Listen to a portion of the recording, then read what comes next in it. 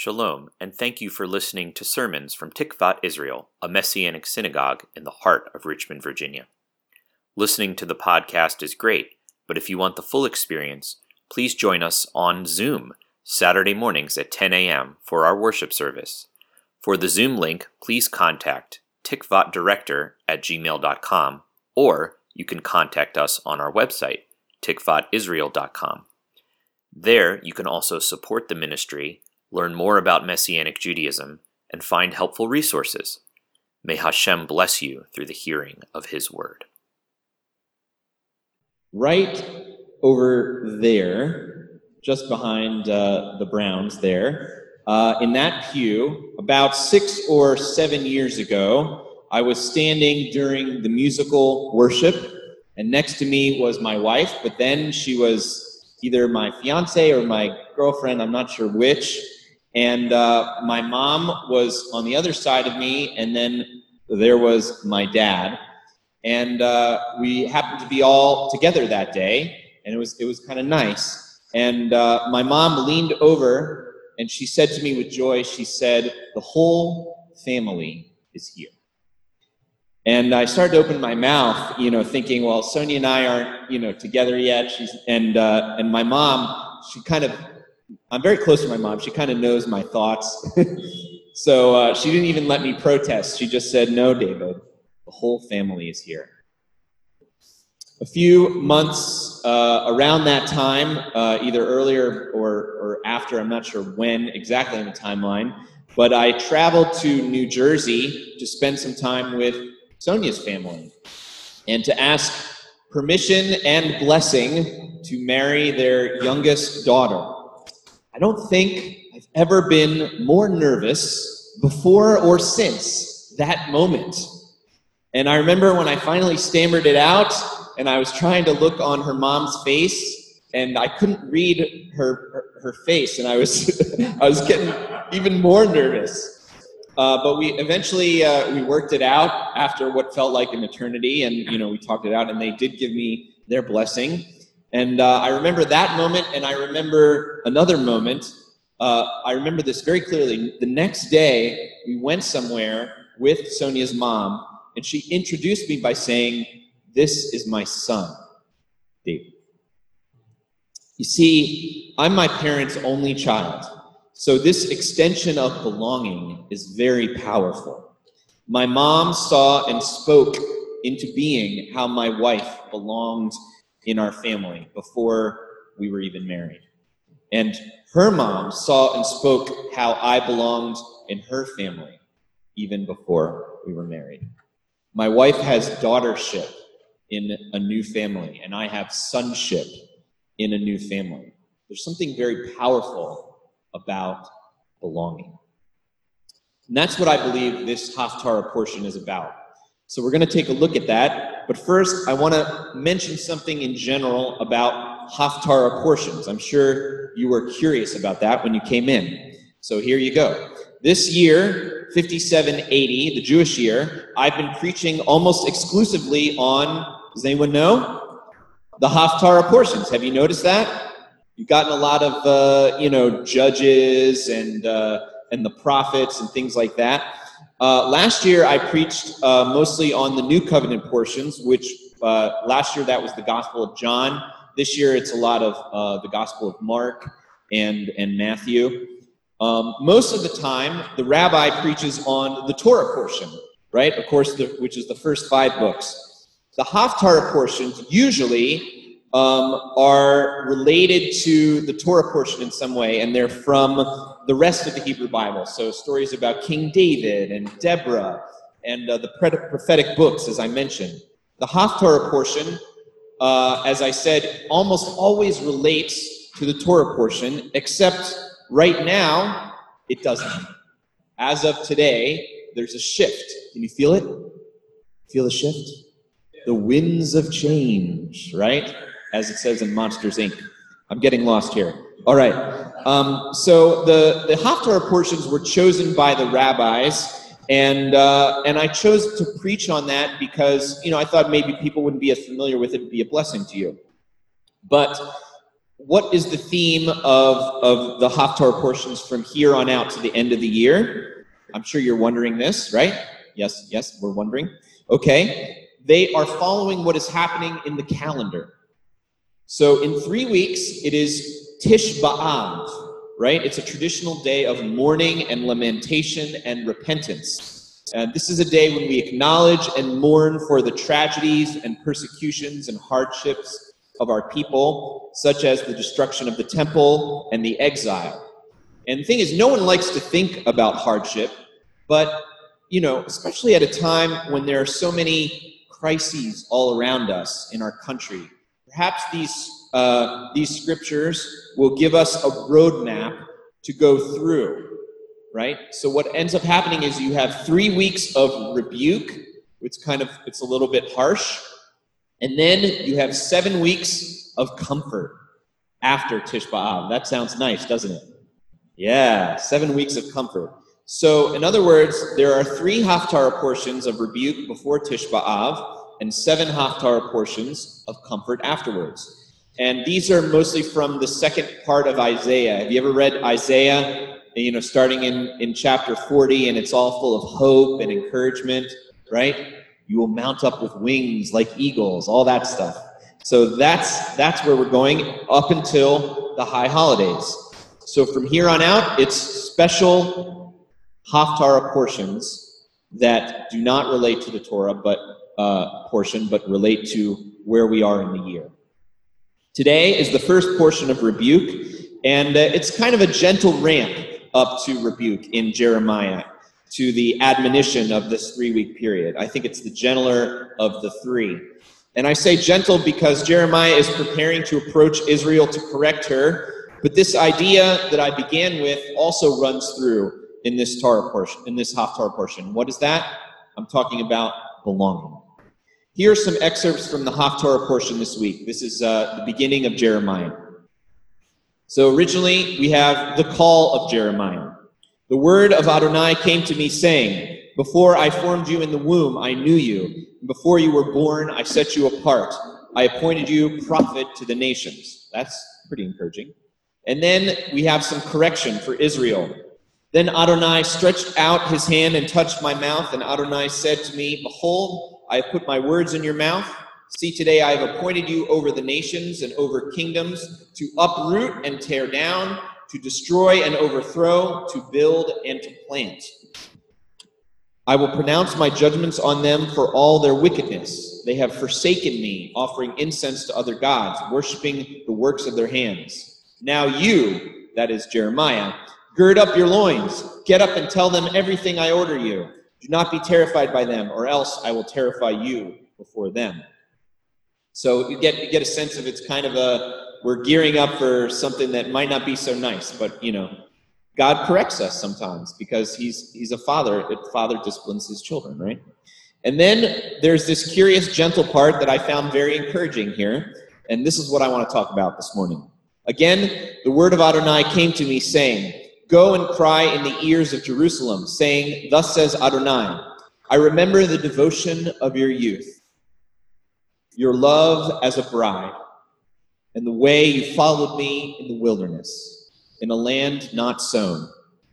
Israel was kadosh, holy to Adonai, the first fruits of the harvest. All who devoured him were held guilty. Catastrophe overtook them. It is a declaration of Adonai." So the last part is talking about the nations that came against God's first fruits, which is Israel. So God here has what I would call, I like to call this honeymoon goggles, right? Israel here is depicted as the bride of Hashem. She has followed him into the desert because of devotion. So it seems that God is ignoring what? All the kvetching, all the complaining we did in the desert, right? Such is a husband's view during the honeymoon. I'm sure many of you can relate. Maybe some of you are still in your honeymoon phase. Yes? The Elliots? Yes. Okay. So you're not looking at all the kvetching and complaining. Okay? That's great. But it shows how Israel belongs to God as his bride. This is a powerful image, right? This is an image of belonging. And there was probably some trust and devotion in there, right? Deep down. Especially when they came out. How did they come out of slavery and went into the desert? They put the blood of the lamb on the doorposts, right? That's trust. And there was probably some trust in Moses, right? We could think of him as the best man at the wedding, right? He's on the groom's side. He's representing the Lord. And maybe Aaron is the maid of, or I guess man of honor, right? Because he's a dude, right? So he's on the bride's side. Okay? By the way, wilderness, not the best honeymoon location, okay? In case those of you are trying to learn things from the Bible, this is not the right lesson. But ironically, it is where God wooed Israel, in the desert.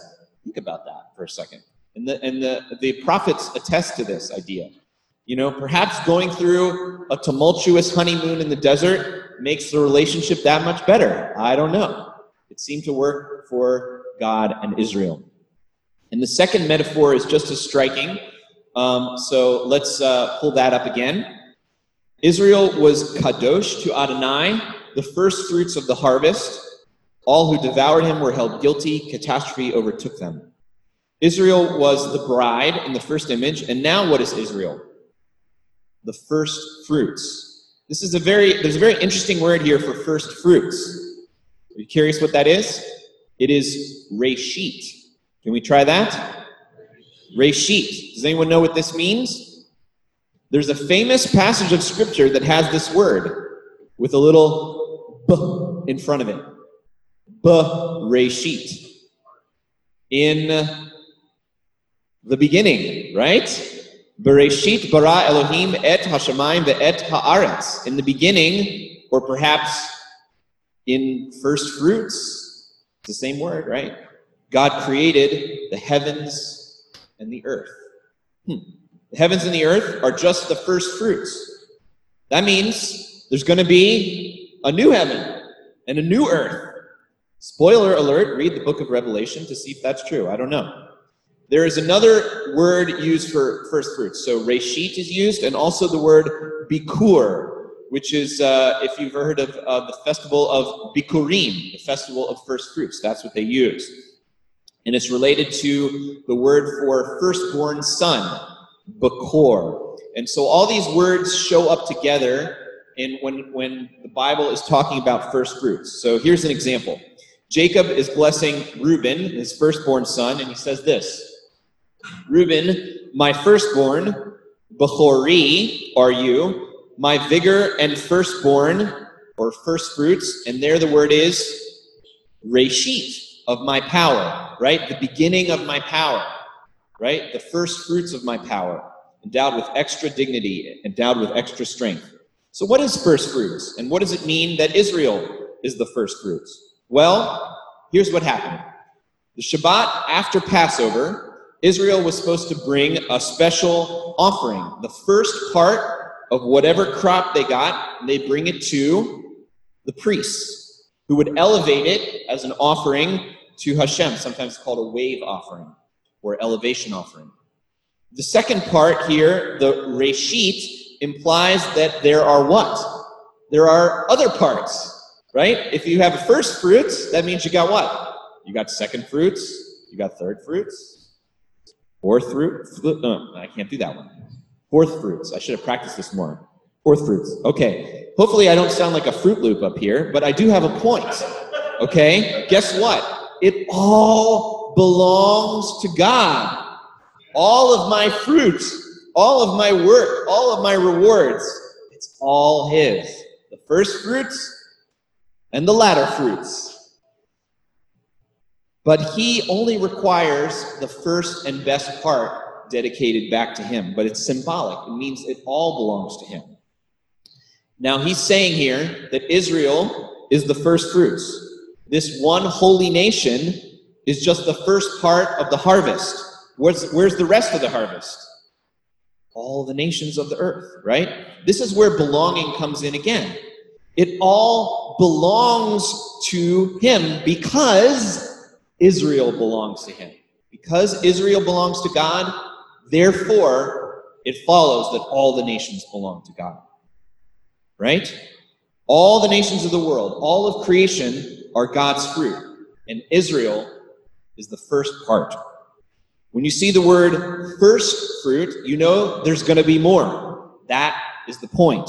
All the nations belong to him because the first part belongs to him. Around the year 4 CE, there was a rabbi who had his final Passover meal just before the festival of Passover, probably on a Thursday. That evening, he was abandoned by his students, and he was put to death on a cross by the Roman government. 3 days later, the day after Shabbat, he became the first fruits of the resurrection. The Apostle Paul puts it like this: "But now Messiah has been raised from the dead, the first fruits, the reshit, of those who have fallen asleep." In other words, those who have died. He's the first one to be raised. And that means what? There's going to be more. First fruits implies that just as he was raised from the dead, so others will be raised. Because God raised Yeshua from death, so too will he raise us. Because Yeshua belongs in God's family as the first fruit, Yeshua is the firstborn son of all creation, so too the rest of creation joins in. The rest of creation belongs because Yeshua belongs. Colossians 1:18 says it like this: He, Yeshua, is the head of the body, his community. He is the, what? Beginning, the firstborn from the dead. So we know that Paul is thinking of these Hebrew words, right? He's thinking about reshit, so that he might come to have first place in all things. And those who follow Yeshua, guess what? We're the first fruits as well. James, writing to the Messianic Jews in exile, he puts it like this: Every good and perfect gift is from above, coming down from the Father of lights, with whom there is no variation or shifting shadow. By his will, he brought us forth by the word of truth, so that we might be a kind of first fruits of all he created. Notice again, everything belongs to God. Every perfect gift, every fruit is from him. And he designed his followers to be a kind of first fruit among all of creation. He's drawing all of creation toward himself, and he's starting with us. We are the first fruits. God chooses Israel so that he can also choose the nations. God chooses followers of Yeshua so that he can choose everyone. Beloved, we are made in his image, and God causes us to belong. He extends his arms, he draws us in, and so we need to be like him. We need to create belonging for others, especially the hurting, the vulnerable, those that we think are different from us. God puts on his honeymoon goggles for us, and we are his wayward bride. Can we do the same for others? How can we make other people feel included, like they belong? Belonging is one of the deepest needs a person has. This is the work of God, to cause belonging, to bring acceptance. He says, that one is mine. He says, this one is my beloved. He says, this one is my bride. He says, that one is my portion, my first fruits. The scripture says of the first fruits offering, this is the original, Leviticus 23. Speak to the children of Israel and say to them, when you enter the land that I am giving you, when you harvest its harvest, you are to bring the premier sheaf, the first fruits of your harvest, to the priest. He is to elevate the sheaf before the presence of Adonai for what? Acceptance for you, for belonging. We who have been accepted by God, let us reach out and accept others. Amen. Avinu, we thank you that in you, we belong. Just as I belong in my in-laws' family, and I belonged, and they called that out of me, even before I was married to Sonia. You have grafted us into your family. You have sometimes regrafted us in, for Messianic Jews. But you have connected us to you, and we belong to you. And there are those that don't yet belong to you. And we're so thankful we get to be the first fruits. But we ask that you would help us to be compassionate to those that are far from you. Help us to be compassionate to those that don't yet belong, that we can share with them how they can belong through Yeshua the Messiah, the first fruits of all creation. And in Yeshua's name we pray. Amen.